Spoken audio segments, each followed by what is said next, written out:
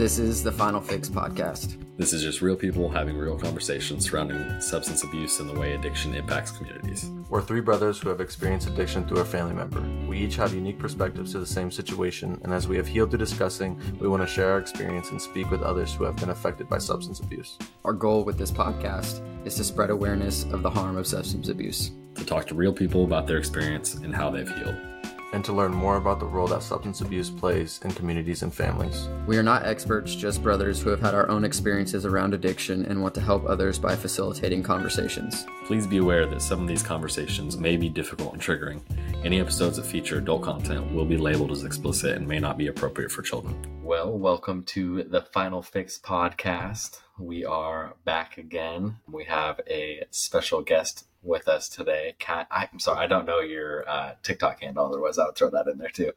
But I'll let you introduce yourself, start to tell a little bit about your story, and kind of go from there. All right. My name's Kat. My TikTok handle is actually Gusher Goo, which is just kind of like a funny story we can get into later. But I am an addict myself. I've been in recovery for about 7 years next week. And I'm just here because I really like what you guys are doing. I think this is an important conversation to have.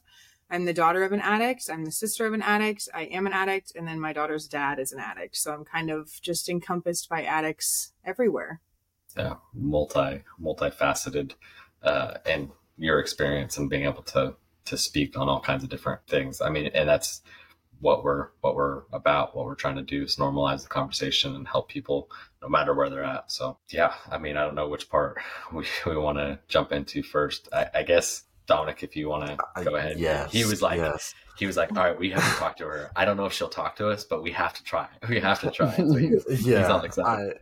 I was on break at work. We had just released our first episode, and I saw your TikTok where you're sitting down at the desk and you're writing and you're talking about your mom and stuff. And I was like, oh my God, we have to reach out. We have to at least try. So my first question is after going through all of that stuff, what motivated you to put it on social media and get it out there and start the conversation?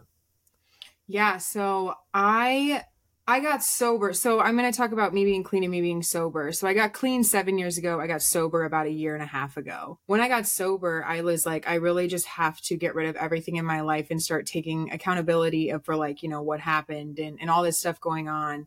And so I was really struggling with shame of my addiction. And so I just made a video on TikTok of me crying on the internet. And I was like, has anyone else ever been through this? Like, how do you forgive yourself? How do you move forward? And so many people reached out. I'm so lucky on my platform. I don't get a lot of hate. I'd say it's less than 10%. And once I kind of got that feedback back, I was like, oh, wow, this is a conversation that needs to happen.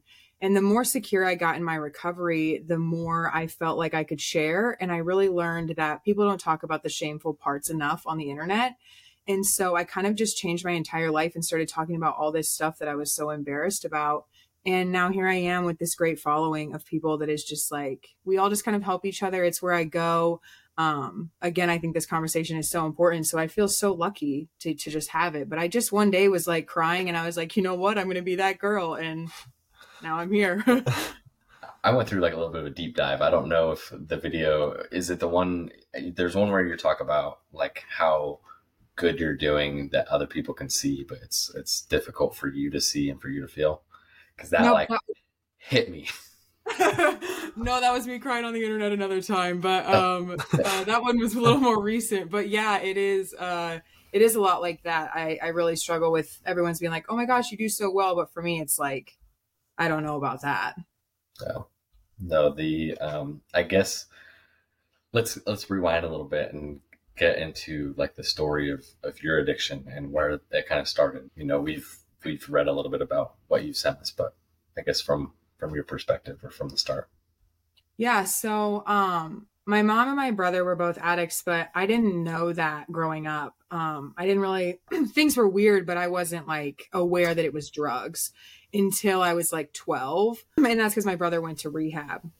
But with my mom, I didn't know until I was on drugs. And I realized that the stuff I was doing was stuff she was doing. I was in denial for a long time. When I graduated high school, I kind of went through a little bit of a party phase. There was a lot of unresolved trauma, and I ended up getting into Vyvanse. And it was probably like 2 weeks of Vyvanse. And then they were like, I don't have Vyvanse, but I have meth. And it just happened that fast. I did meth and I was up for 17 days. And then next thing I knew, 3 years went by. And yeah, things got really, really dark, really twisty there. I became an IV user within 3 months. I was homeless. I lost 70 pounds. I was deep in the drug world. And then by the time I came out, I was 2 days away from 21. That's Wow. Yeah.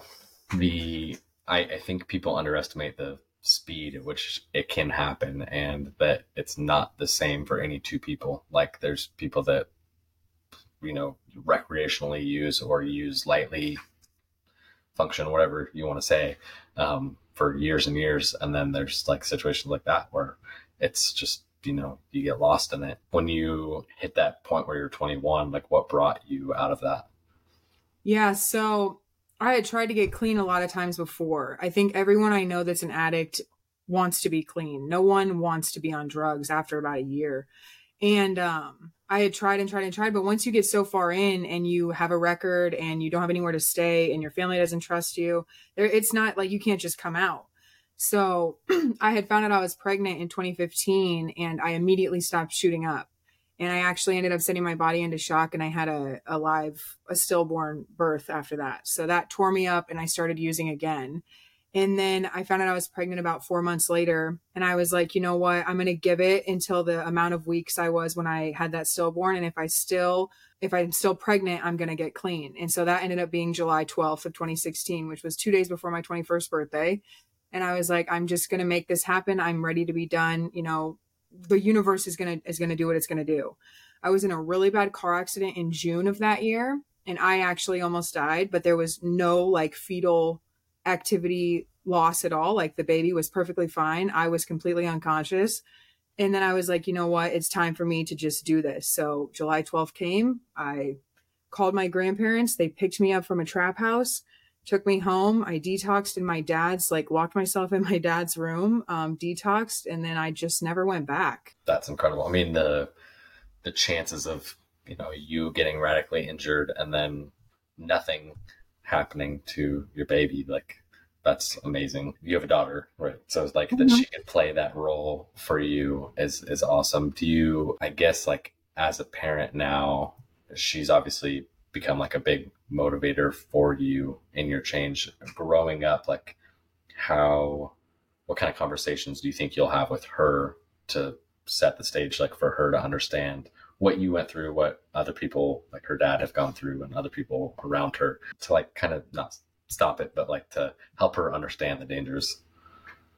Yeah. So, my daughter was actually born 6 months to the day of my clean date, which was super cool. I went 2 weeks overdue and was induced on that day. So I just feel like we were meant to be. And so we've talked about that.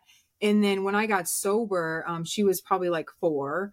And so she knew then, she'll see commercials for beer or wine and she'll be like, oh, people drink these, but not my mom. My mom's sober. So we've had the conversation of I don't do this. This isn't good for me. She's visited her dad twice in federal prison. And so she knew he was there. That was a weird thing to navigate at the school because she wanted to tell all of her friends, hey, I just met my dad. He's in prison. And it's these little kids kind of can't grasp that yet. Yeah. But she's really good with that. Aside from that, though, she just knows that people are addicts, that, some people are sick, some people aren't. And we just keep it pretty age appropriate, but very open. I don't lie to her about anything. One time she's like, have you ever been to jail? I was like, yep, I've been to jail. It is what it is. This is what I did. This is how I got over it. I don't plan on going back, but I don't think lying to them helps them in any way. No, that we've talked about that a few times. Yeah, that's something I navigate because my oldest son's mom is more or less an addict. I don't know if she's in recovery or still actively using, but navigating those conversations with children can be extremely difficult because I myself I'm open. I'm just like, what do you want to know? But I know that there's a level that you have to explain it to because they're children. They can't mentally grasp everything yet. But they also have such a fine BS detector that you can't lie to them almost. Yeah. So you said you're about to hit your 7-year mark. And I know one of the TikToks I saw, you were talking about the difficulty that it's not every year around this time. And I I'm grateful that you're here talking about this, like, so close to that time. How have the way that you've navigated that changed, and what are you doing right now that's like helping you, just stay strong during this time? Yeah, so I found fitness last year and that really changed my life. Like the way that running changes your mind is like crazy to me. I don't understand the science, but I run a lot now and that like keeps me pretty level-headed. It is like a weird phenomenon that people relapse on their clean dates or like close to this time because everything is just like dredged up. I have really bad nightmares at this time. I'm prescribed a medication to help with that. I like just seeing things is like so I can't go to certain parts of town. I work in STEM, so I work with like needles sometimes, and that's very difficult for me around this time. It's just like weird little things that you don't really think of. And I basically just have to keep myself grounded and remind myself that I don't want to be that person again and that I am such a better person sober. But it's not that easy. There's a lot of sleepless nights around this time. It is truly so difficult and I don't have all the answers because every year I feel like I go through it again and again. As I get older, I get angry again about things that happened in the past, or I get sad, or it's just like this weird thing that I feel like I'm reliving this time over and over again. But I don't know. You have to stay close to your support system. You have to stay grounded. That's really my only advice because I almost relapsed really bad at 5 years and I probably would have died had that gone through. Did you find any stark differences between like when you got clean and then when you got sober? Like, or was the process, I mean, I guess I don't know what the process was like. Yeah, so when I got clean, it was physically pretty hard. And I was homeless. So my lifestyle changed, but it changed a lot for the better.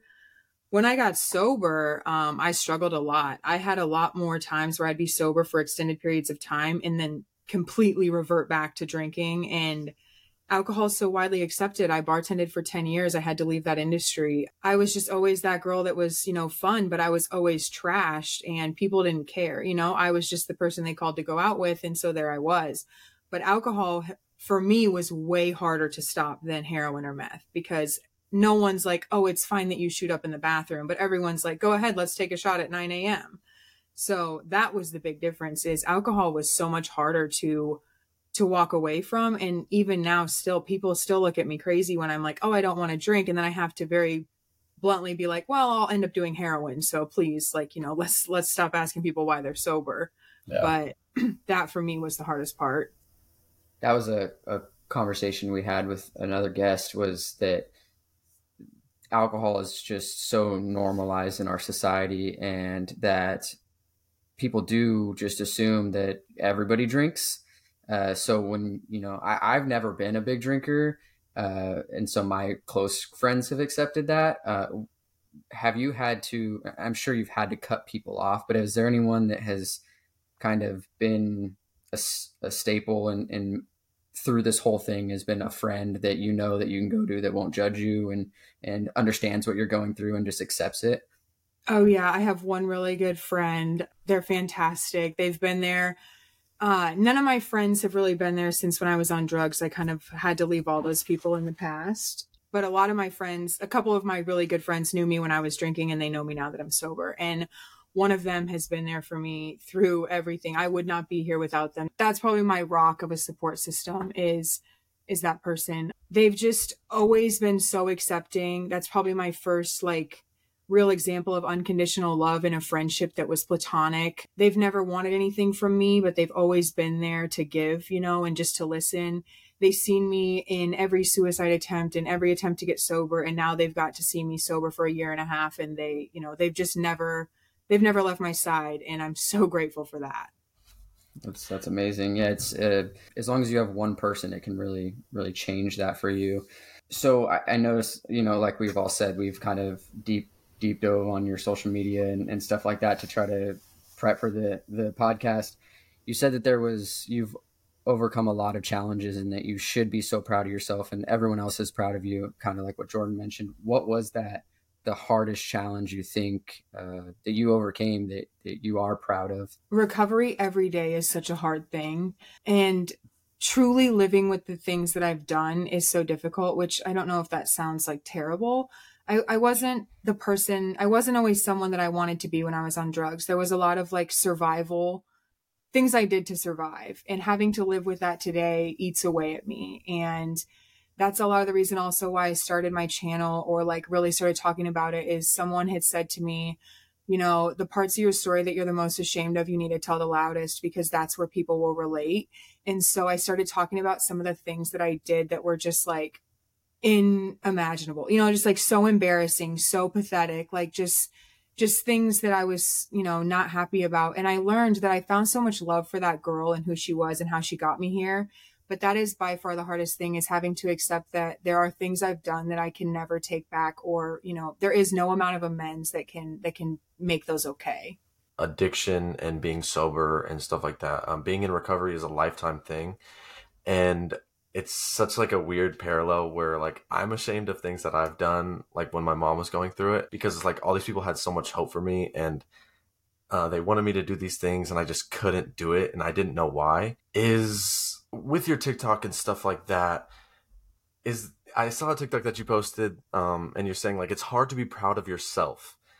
Is there anything that you did to help yourself like accept and validate your feelings? I still struggle with this a lot, because sometimes I'm so stuck in that I haven't come far enough, or I'm so far behind in life. And like recently I just accepted a promotion in my job for another position, and I've fast tracked my career really well there. But I still am always feeling like, what's next for me? How am I going to do this? And, and I don't know. I don't have the answer for that. I don't give myself enough credit, and I know that, but I focus so much on doing the things I can do and having the space I have to tell my story, to hopefully give back that way. And, I kind of just skate by for myself, which I know sounds terrible, but that's the best I can do for me right now. And there are little moments where I'm like, wow, I reacted to that better than I would have a year ago, or this version of me would have picked up a drink last year, or okay, I just thought about using for 10 seconds instead of, 10 minutes. And I'm proud of myself for that. And I try to hold on to those little wins until I can figure out how to truly be proud of myself, overall. I think that you catch it like in hindsight, like it's never in the moment thing. I think that like it's very specifically, like I wouldn't have done this, or I would have done things differently. So, I mean, it's improvement. It's, it's a step forward. So that's awesome. I think a common theme is going to be like, on your TikTok. That's literally all of us. I mean, we were like, all right, we were so pumped. But I did see on there that you had like a thing saved for a book. Are you working on a book? Okay, so the thing on my TikTok is an older book I'm working on. I've changed gears, and I'm simultaneously working on 2 books. I think the second book is now going to become the first book. And I have a lot of poetry and a lot of like short stories. If you do watch my TikTok, you'll see a lot of the voiceovers I do with videos. And that's how I think you originally found me. And so I have a ton of that stuff written from, the childhood abuse that I encountered and what it was like to be the girl in that situation. And then, how I was in the drugs, and then now to be the woman that I am today. And it's kind of like each story and how I felt in the moment, how I feel now, and how I hope to feel in the future. And it's like these big monumental moments in my life, that I'm writing about, because a lot of people I think do need to hear some kind of story, and a lot of people want to hear mine, I guess. So I'd really like to put it out there. The other book I'm writing is a book directed at women who were raised by women who hate women. That's kind of a lot to say, but my mother had enough of her own issues and struggles that were projected onto me as a girl. And that's really hard to navigate life as a woman when you don't know anything but hate. And so that's also what I'm working on. But I've decided to focus more on me and my story right now. That's what I have the space for. I think that's more important than the rest of it. But yes, I am working on some books. That's exciting. That's awesome. When you talk about being, sharing your story, another TikTok, you said that at work, and the reason I bring this one up is because in our personal experience, we've kind of pushed our mom who, went through addiction, and we pushed her to get a job. We're like, okay, your next step is get a job. Your next step is get a job. And I feel like it took years literally for her to, and there was always an excuse. There was always a reason, I had to check the box that I was a felon, or I didn't want to talk about my addiction or what happened. And I think one of the things you shared was that you were open about you were open about it up front and right away, and that actually helped you tremendously.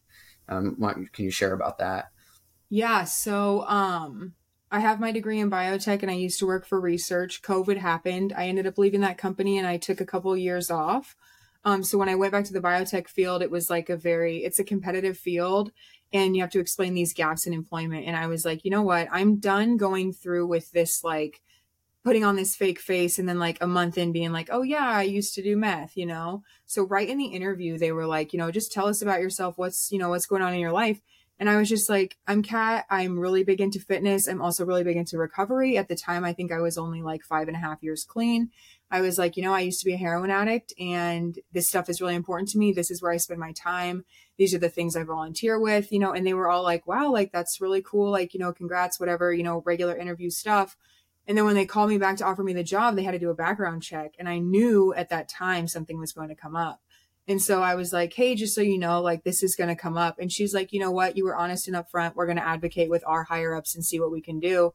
And now here I am at the company. I really like it.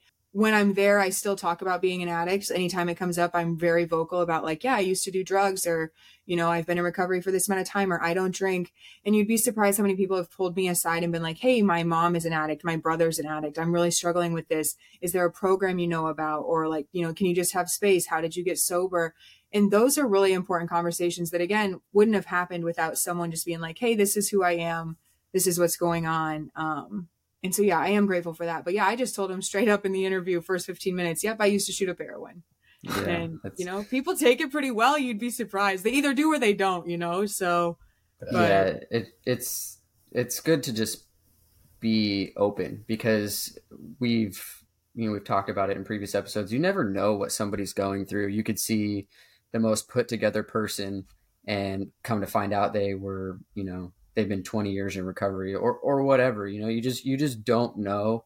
And I think when you do know, you just, it just erases the stigma. You don't worry about it. You feel comfortable, you know, talking about it. You can be that person that gets, pulled aside and help. And that's all we're trying to do. You know, we don't have any personal experience ourselves with addiction, but just maybe one person hears this and they're like, all right, if they can talk about it, or if all these people that they've talked to can talk about it, we can talk about it. Right. So that's our goal. Circling back, I know you said, you know, your mom with addiction, your brother with addiction, your daughter's father with addiction.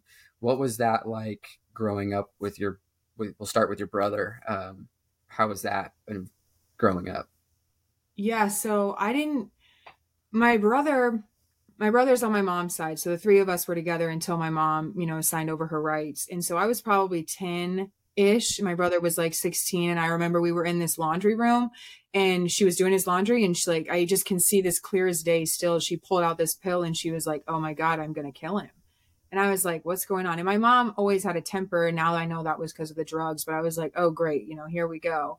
And she's like freaking out. And so the next day, like his stuff is being packed and it's all happening so fast. And I'm like, you know, what's going on?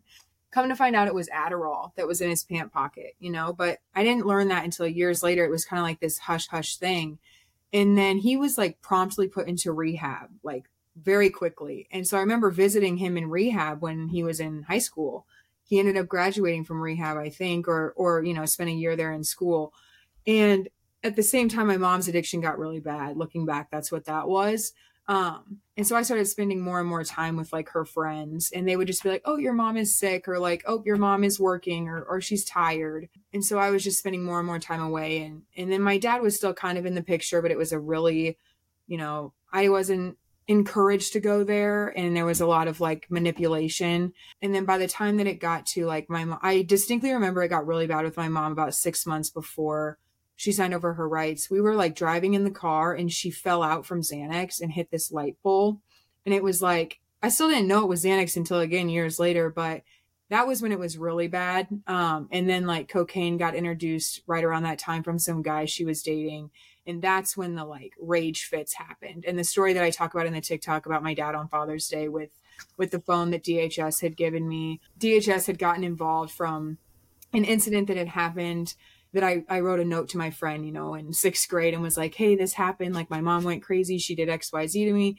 And a teacher intercepted it and it got, you know, DHS got involved because it was so bad. So they would secretly meet with me at the school every week to like take photographs and see what was going on. And they realized that the situation was so volatile with her that while they built their case, I had to have this phone in case anything happened and something ended up happening. I didn't speak to my mom for years once she signed over custody. I happened to just like my brother ended up going through a bunch of his own addictive stuff and had a really bad accident and tried to kill himself. And so I found out that he had a stroke. And so I ended up, you know, going back to where my mom and him lived, and he came out of it. He ended up being okay. But her coming back into my life really started to mess with me because I hadn't had her for so long. And I didn't realize how toxic it was, but I was like listening to all this stuff about how, you know, she always wanted me and my memory was, you know, mistaking me and all this, you know, stuff that was, I was impressionable. And then I'd say within about 6 months, I was drinking heavily on the Vyvanse and then quickly on the drugs myself. So it all just kind of like flowed for all of us. But yeah, that's probably the when I first remember it. My brother and I have only ever been sober at the same time once. So throughout my addiction, my brother was mostly sober. And so we didn't talk.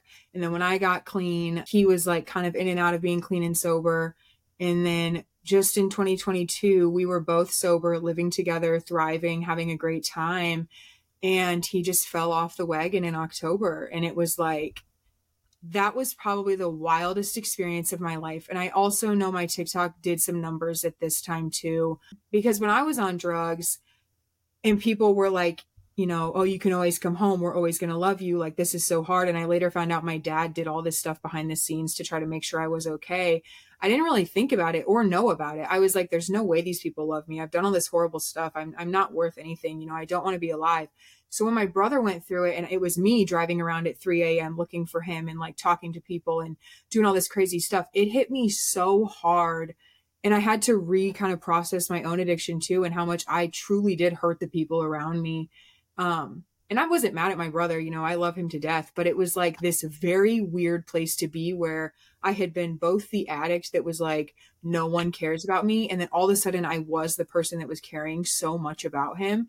And that was just eating me away. I had never loved an addict the way that I love my brother. Like, you know, I had never, all my friends, you know, I didn't have that same kind of like sibling love. And we had been, you know, we'd been through everything together, the childhood abuse, the addiction, the sobriety for, you know, 9 months thriving. And then to just see it all come crashing down. That was probably the hardest part of any of my addiction or recovery, was actually being on the other side and being the one who loves an addict. That's why I'm like so commendable to you guys. I don't think I could have done it without the perspective of like, I knew how I wanted to be treated. I don't think I could have just treated him with so much grace because that was so hard. Yeah, and I'm sure it would have been easy for you to fall back to during that time. I mean, especially if you're driving around familiar areas at 3 a.m. looking for him, like it wouldn't be hard for you to slip back into a pattern or lose control of the situation. So that's awesome that you went through that, or you could be that person for him and help him and continue to do good yourself. I know you mentioned that, from a young age, you were unknowingly introduced to addiction with your mom and that kind of stuff. Was it ever talked about, or was it just like hush hush, like you said, with your mom's friends, where it was, she's tired or she's, X, Y, and Z? Was there anyone that was honest with you, or was it just hush hush? Yeah, no one told me the truth until, I don't even think they're still in denial. My dad will never speak ill of my mom. It's one of his like very big rules. He's very validating and like, that's just how she is. I'm sorry about that kid, let's move forward. But no one will like to this day admit that it happened. And any time that we like try to talk about it, or I try to allow my mom in my life, she'll like do this weird fake apology of like, I'm sorry I couldn't be perfect, or, I'm sorry about this. But there's never like an actual accountability of like, I did these things, they affected you, and I'm going to do better. So it's still like, you don't know what you're talking about. That never happened. And there were like whole court cases. Like she as a nurse, like had to go to like a program to keep her nursing license after she lost me and spiraled. But it's just like everyone acts like it's not real. And to this day, she'll still tell you that she's not a drug addict because she's like prescribed these pills. But it's like, okay, just because they're a prescription pill doesn't mean they're your prescription, or, you know what I mean? It's just like this crazy, I don't know, reality that they're not aware of. But yeah, she still doesn't talk about it. I really didn't even realize she was an addict until I was doing drugs myself, and I was like, wow, this is some familiar behavior. Yeah.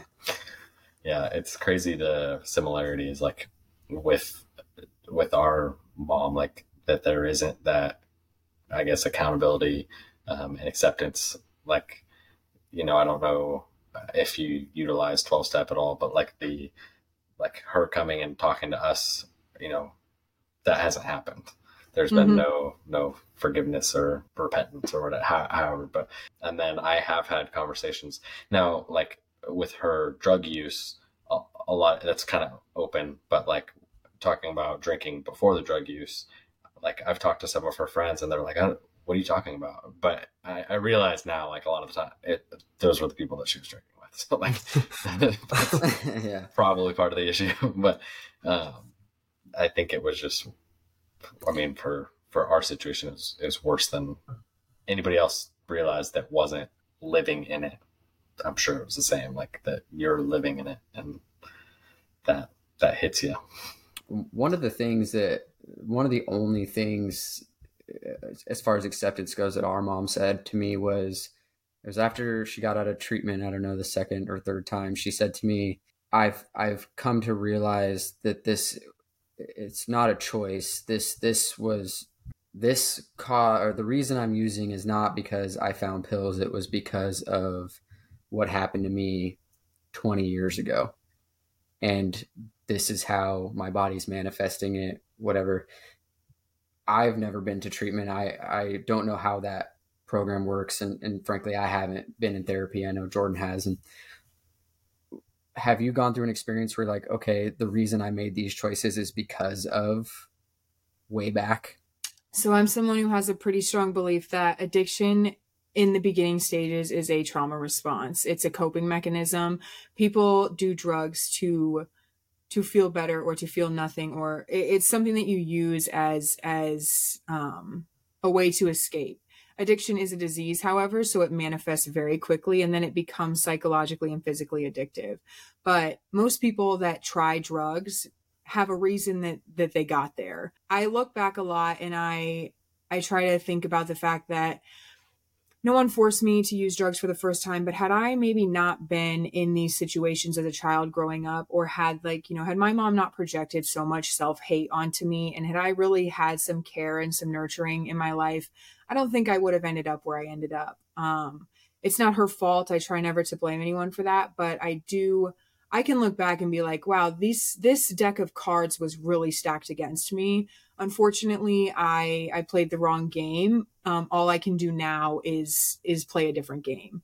But I think there's definitely reasons why people can use, but at some point you do have to take control of your own life and you do have to take accountability.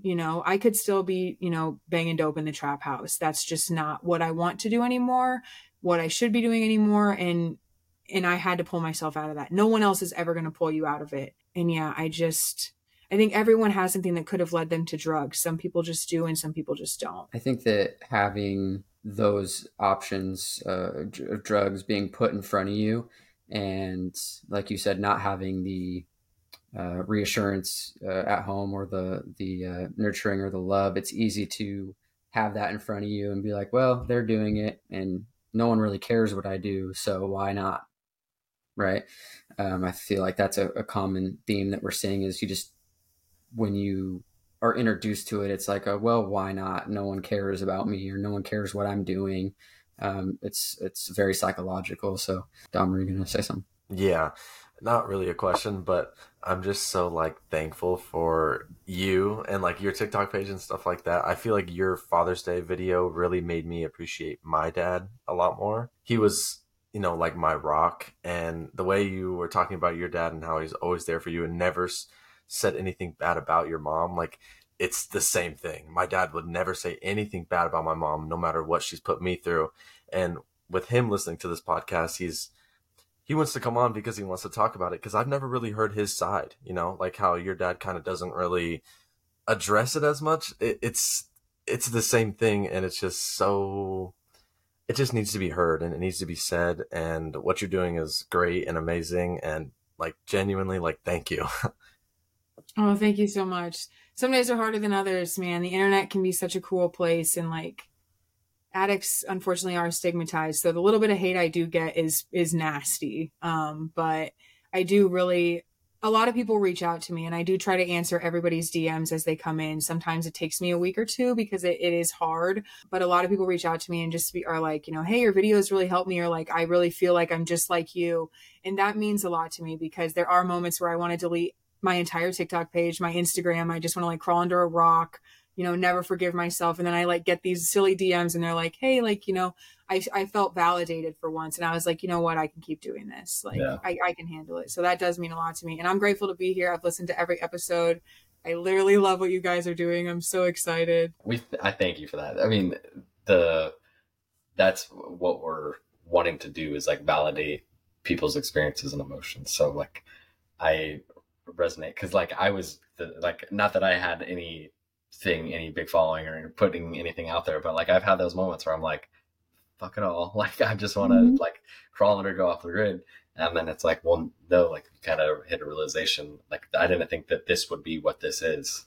And I'm sure you have a lot of those same feelings where there kind of becomes like an imposter syndrome a little bit, where it's like I don't deserve this, or I don't, you know, I don't feel like I feel like I could be doing more. Like I'm in the National Guard too, and like serve and stuff. And so like I get the like, thank you for your service thing often. And it's like, I haven't done shit. Like, just, I'm not doing anything. Leave me alone. Like, how do you navigate when people do reach out to you and you're like, man, like, I don't feel like I deserve this still because I haven't forgiven myself. So how can these people, you know?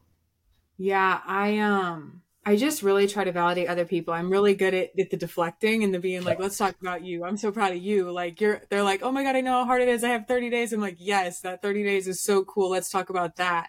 And I always try to let people know how proud I am of them, because when I first got clean, I didn't have a lot of support. My family, rightfully so, had pretty much been done with me.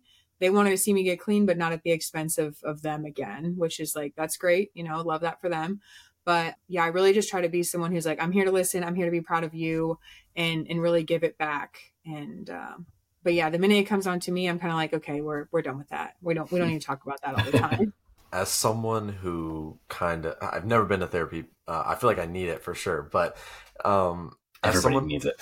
Yeah. It's just, as someone who kind of did like a self-therapy through writing, I published a story about my mom's story, and I have a tattoo of the motel room number that she stayed in when she first started, not first started, but when I realized that she was addicted. Has writing always been a thing that you've enjoyed, a way to like get your thoughts onto, you know, just to articulate your thoughts?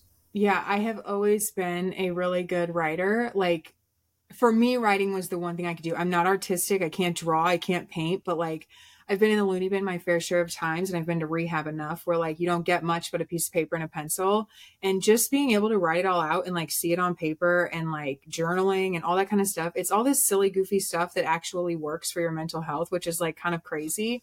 But yeah, writing has always been that for me. And I've always had this like inkling to write a book, but I never knew what about. And then it just hit me. Like, I had COVID last year and I was like, I'm going to write a book about this. And I just started writing the book. I was like, if I've learned anything in the last year of my life, it's that just do it. Like, time is not guaranteed, but it will always pass. So whatever it is you want to do, just do it now. Like, don't put it off till tomorrow. Don't, like, sometimes I make videos and I don't post them because I'm like, God, that's not perfect. And then I'm like, you know what? And then those videos perform so well. And everyone's like, I just can't, I'm so glad that you said this. I've been thinking this. Like, I just had a video this morning that I was just like, I don't think I'm going to post this. The one about, I'll be 7 years clean and I'm just really struggling. And all of a sudden, like within an hour, it's like 5,000 views. And I'm like, I didn't see this coming, but obviously it's what people need. So I think that authenticity that comes from the writing and from the realness and the rawness is important. I did hear that, or I feel like I heard in the first episode that you have writing somewhere, but I don't know where it's at. There was like some kind of essay. I was like hoping to find it, but yeah, we're kind of still trying to figure that out too. Yeah, we're working on the legalities of that. Yeah, okay. I signed my stuff over, but They got him when he was 18. I can definitely share it, but I kind of I want to figure that stuff out because I do want to share it. I feel like a lot of people haven't read it, and I feel like it is a really big thing that I want to share. But yeah, I thought I was really shit at writing, honestly. I was like forced to. Like I wasn't going to graduate high school. My teacher told me that I had to do this to get extra credits, and I was like, fine, like whatever. When it comes to that, I actually, before COVID happened, I published my story and it got printed and everything. And I went around to different colleges and I talked to people that were trying to be counselors, psychology, or that were doing psychology stuff. And like that healing was like such a different thing. And I just wondered if that was kind of something that helps you like on a day-to-day basis, like getting all this support and stuff. Does that help you? Like support from other people on the internet or? Yeah. Yeah, it does help me, especially when I'm feeling very insecure. So like we were talking about imposter syndrome. I have such bad imposter syndrome. I just feel like sometimes I'm like, did I even live this life? Is that even me? Am I even an addict enough to even come on here and talk about this? And I'm like, girl, we've been there, but like everything for me is like some kind of fake thing. But it is validating when other people are like, thank you so much for this, or like, you'd be a really good writer. That's actually what pushed me to get the writing stuff I got, was everyone's like, you really need to tell your story. I would buy this book if you wrote it. And I was like, you know what? I'm going to do it, because even if one person reads it and it helps them, that's enough for me. But it also does help me. So, that's enough too. But yeah, that kind of support does actually really help. It's funny because that's something that we say almost every single time is like, if we help one person, like that's perfect for everything we're doing. I think like part of like you pursuing that as well is huge, because there's no single platform or single source of information that people consume. And you do have a powerful story, like to be able to share that with people. And like how Dominic found you through TikTok, I don't know if you can see, like I just read, like that's all I do really. And so like having these different, methods people can resonate with you and what you've done and what your story is and how you've healed from this. And like I said in the beginning, like you have so many different avenues where this has affected your life. As soon as it's out, I'm going to read it. I'm going to be for sure. Yeah. I think back to the imposter syndrome, I think the authenticity of your page is, Dominic sent it to me and I was like, he's like, I think we should. And I was like, I'm already typing a message, like as he says it, right? Just because it's very real. It feels very real. And it's obvious. I mean, I've done my mind-numbing hours of scrolling on social media, as has everybody.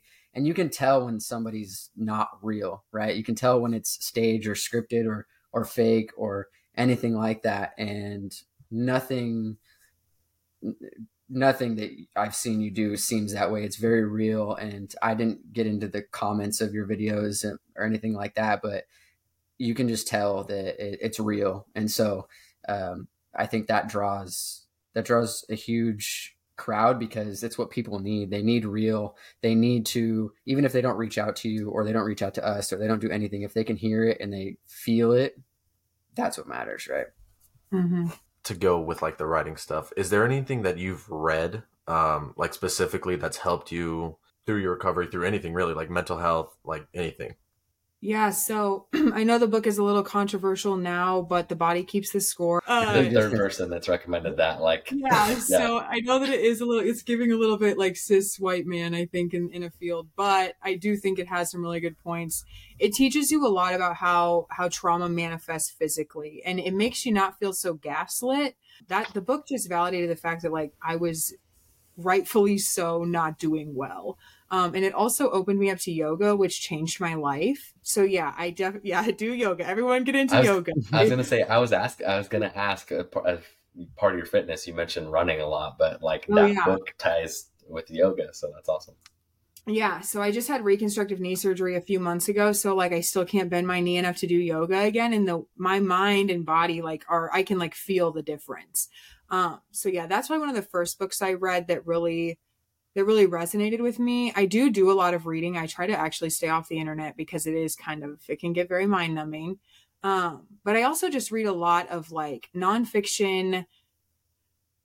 I don't know if they write them about themselves or people write them about them, but just like books about people and their stories. I just kind of like to hear that from other people, the perspective. I think that's where you gain a lot of knowledge in this world, is just listening to other people.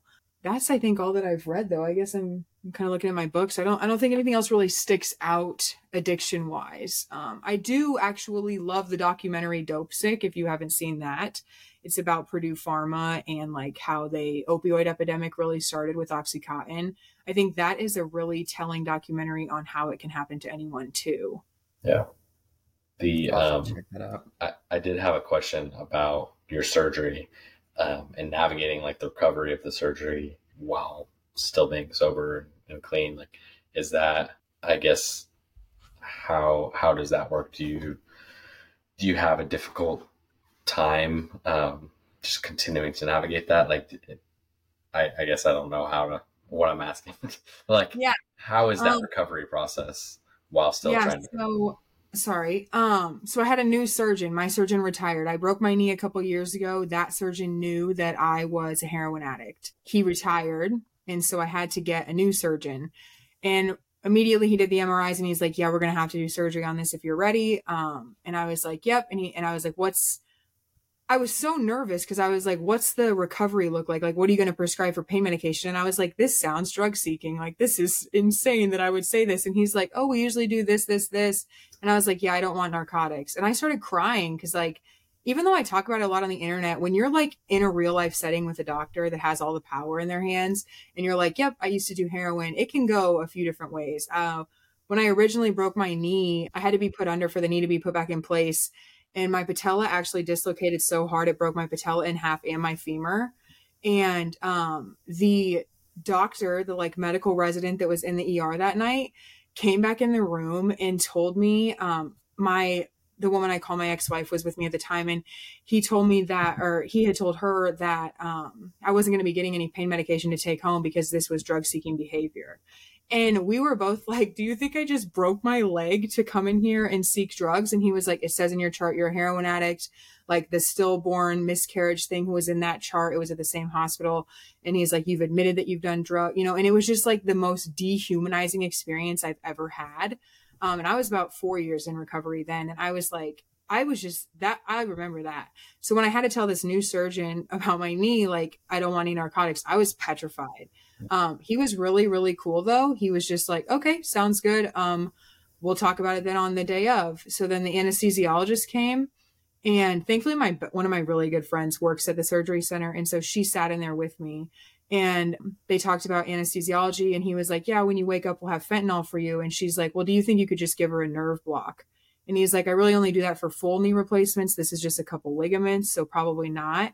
And I was like, well, I was a heroin addict and I don't want narcotics. And he's like, yep, okay, I'll give you the nerve block. So I ended up getting the 2 nerve blocks, woke up. It hurt. Yeah, it hurt. And then they gave me what is called Toradol. It's just like a high ibuprofen, I think, like 800 milligram ibuprofen for swelling for 5 days. And I did it without anything else. Yeah. Damn.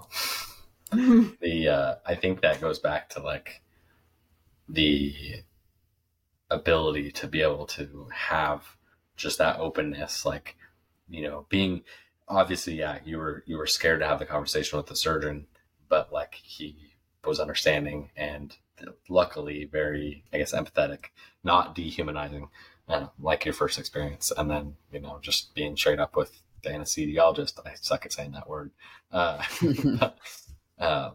that he was able to help you out too. I want to circle back to that TikTok handle. You said you got a story for us. What's the story behind that? So like when I first started talking on TikTok, I didn't want my real name to be out there. I was like so weird about my real name. I was like, oh, they can see my face, but they'll never know it's me. I don't know. And so I always joke that sour candy and Gushers single-handedly got me clean and sober. Like I have a drawer filled with at least 17 different sour candies or like very childish snacks. So I was like sitting there and I'm like, what am I going to make my TikTok handle? As I'm like eating all these Gushers, and I was like, ooh, Gusher, that's cool. And I was like, oh, we got to get 2 G's. And so it just became Gusher Goo. And I can't change it now because it's funny to me, but it has nothing to do with recovery. I'm always like, people sometimes tag me and stuff, and I'm like, how did they remember that? Like, that's so crazy. But That's yeah, awesome. That me is, and my that's Gushers funny. against the world. It's unique. Oh, yeah. It's unique, and that's what's good about it. Let's see here. So I don't know how much you want to dive into. You said that your daughter's father was an addict and he's currently in prison and all that stuff. How did you navigate that with your daughter?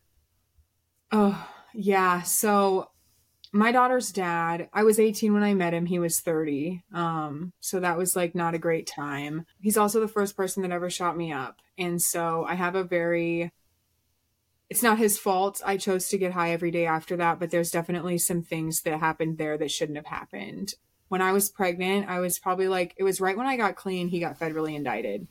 And we actually weren't even really together. Like when you're on drugs, you're not really with anybody. You're kind of just literally for the streets. And so I had been with him for like a long time, and I knew it was his. And I was just like, hey, I'm pregnant. He's like, I bet it's not mine. We didn't talk again for like a couple months. And then all of a sudden he was indicted. So of course, when I got clean, I was craving this connection again. And I was like, oh, I want, her to know her dad. And I was very young and very naive. And he, of course, did the prison talk thing. And he's like, I want to be there with you. I want to be there for you. So I actually flew her out to Victorville, California, where he ended up being at when she was 1. And I was like, okay, this will be great. And then I don't hear from him for a year, which was fine. And then I find out he got out of prison and never even contacted us. So a couple months later, I was really drunk and doing, on the internet. And so I messaged him and I was like, you should come meet your kid. I can't believe you, blah, blah, blah. And he actually came by, which was crazy. And so she's seen him twice then. And then he was immediately reoffended and was indicted again. And he actually just got out of Leavenworth about 6 months ago. And I did everything I could to curate their relationship or facilitate it in every way. I got him a phone. We picked him up from prison. I took him to rehab. I would call him every day. They would FaceTime every day. I gave him anything he needed. I got it for him. Clothes. There was no excuse to not be in her life. And he just never called and he just never showed up. And he ended up moving back here to our hometown. And we haven't really heard from him since. I ended up telling him I was paying for the phone on my phone bill. And I was like, if you can't even call her, then I'm going to have to shut, you need to bring me the phone back. And he just got on this very raged out, I'm not going to do that. It's just a stupid phone. I ended up shutting it off and we haven't heard from him in months. She knows that she knows she was in prison. She knows that he's an addict. I let her know that, he loves her. Anytime she asks, she does have photos of him on her wall, but the only time she really asks about him anymore is if other people's dads are around or whenever they talk about families at school. Otherwise, she isn't really interested in it. But that is probably the hardest thing for me. He said he was going to come by twice once he got back to our hometown, and he didn't show up either time. And so we sat at, I'm not in AA or NA. I don't do 12-step programs. No hate to people that do. It's just not for me. And he wanted me to go to one with him. And so I was like, okay. So I bring her to this place for this program that I'm already I tell him, I don't like doing this. I'm doing this for you. And he doesn't show up. And so that was the first strike. And then the second strike was Easter. He was supposed to be, he was going to drop an Easter basket off and then never showed up, which I didn't even ask for any of that. He said he was going to do all this stuff. She knew about it. I don't lie to my kid. Why are we at home when everyone else is Easter egg hunting? Because we're supposed to be waiting for your dad. And now your dad's, doesn't show up. So I was like, that's it. First strike was a warning. Second strike, you're out. You have to decide to be a parent. You don't get to half-ass it, I guess. So yeah. I think what you did attempt to do, and still really, if the chance came, is really good. It's really healthy, because we've talked to a lot of people that wish they had that communication and that upfrontness about what the situation is. And I feel that she can only benefit from it, even if nothing comes from it. that like she will acknowledge that. And even as someone who grew up and it was kind of hush hush, like I do wish that it was said. So what you're doing is great, like amazing. Yeah, I heard a statistic one time that children that both parents are addicts are like hundreds of times more likely to be addicted to drugs. And so I don't ever want her doing what I did, which was like, oh, I took this Vyvanse once. I could definitely smoke dope and then just be gone. I want her to know that this is like, this can happen to anybody and it happens so fast. Like you are already predisposed for this to be a problem. Look what I went through. Look what your dad went through. You don't want to do this, rather than just like everybody can have fun one time, because that's just not the case. Yeah. There's things that are not meant to be, utilized like that. I, as a parent now, like I have a little girl, and as much as I like can empathize with things that my parents might have done, or like that they weren't perfect, because I'm certainly not perfect, but like I also can't imagine not choosing my child every day, like and trying to be the best that I can for her. Yeah, I talk about this a lot, and this is about one of the books that I'm writing about my mother, and it was a quote that I heard that said, as a daughter, I'll forgive you, but as a mother, I'll never understand. And I feel like as I get older, I cannot forgive my mom for some of the things she's done, because I don't get it. There just is no reason for you to act like that. Yeah. Go ahead. Sorry. No, I'm just like, yep. It's true. No, it's just true. No, it's just so, yes, good stuff. So I guess what would be one final thought or statement that you could leave the people listening with, or anyone that hears it? What would be one thing you could leave with them? Yeah, I've been thinking about this a lot, man. And if people are listening to this and they're still in active addiction, just know that the time passes anyway. So just get yourself somewhere where you can stay alive until you can get better. That's what's important to me, is just knowing that you can't get into recovery if you aren't alive. So do whatever it takes to stay alive. And for everyone else who's listening, I'm a big person on harm reduction. Harm reduction saves lives. Let's advocate for the programs that will keep these people alive, so that we can all see them better. And yeah, that's about it. Other than that, again, I really am grateful for what you guys are doing. I think this is a super good cause. I'm glad to be here. I really just want to destigmatize addiction. I think people don't realize that addicts are the people next to you and your coworkers, your neighbors, your kids, your parents. And aside from all that, it's very cheesy, but addicts themselves are somebody. They don't have to be somebody's mother to be important. They don't have to be somebody's daughter to be important. These are real life people who just went through some shit and ended up on some shit, and they just need some grace. A little bit of grace goes a long ways with people. Absolutely. Did you happen to listen to the episode? It hasn't come out yet. No. So next week. Yeah. By the time this comes out, there will be an episode with somebody that ran a needle swapping. She ran the needle exchange. Needle exchange. Yeah, needle exchange in our county that we're from. She ran it for 25 years, and we had her on. And so the harm reduction that you just talked about, you'll love that episode. She's amazing. She's an amazing one of my woman. favorites so far, just having the conversation with her. I felt like I had a new mom. Yes, harm reduction is so cool. The people that dedicate their lives to those programs are so cool. It's what prompted me to go back to school. So I actually was like, man, biotech's really not for me. I don't feel fulfilled. I'm going back to school to get my master's in substance abuse counseling to work with inmates in prison. I think specifically that population is underrepresented. If they don't have enough care for them, they're not going to succeed. I've been in this system long enough to know that. And so, yeah, I've kind of rededicated my life to that and getting through that. But I am big on harm reduction. I talk a lot about it in all of my classes and like my programs. And I'm part of my own harm reduction community. One thing we didn't touch on, probably one of the scariest parts of my recovery that I guess I don't talk about a lot, is I thought I had HIV and hepatitis C. So when I came back, I'd been clean for almost 2.5 years, and I got a call from our state. If someone that you like used with or slept with tests positive for HIV in prison, the state will contact you. And so I got the phone call that scared the shit out of me. And you have to go down and be HIV tested. I waited 6 months to go. I was so scared. When I went down there, I just told them, I was like, hey, I used to do drugs. A lot of people don't realize this either. You can get hepatitis C from your own blood. So when you reuse needles, it's your own dirty blood in there that's, oxygenated that you put back in your body, and you actually can give yourself hepatitis C. You don't even have to share needles to get that.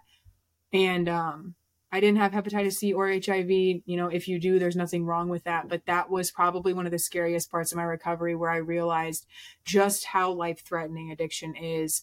And we would try to buy clean syringes. We would go into the pharmacy and with real money, and they would turn you down. And that kind of stuff just has to stop, because people are dying, because of this stuff. People are really dying out there. If you or anyone you know are struggling with addiction, please reach out to the National Substance Abuse Hotline at 1-800-662-4357 for additional help. And remember, you're not alone.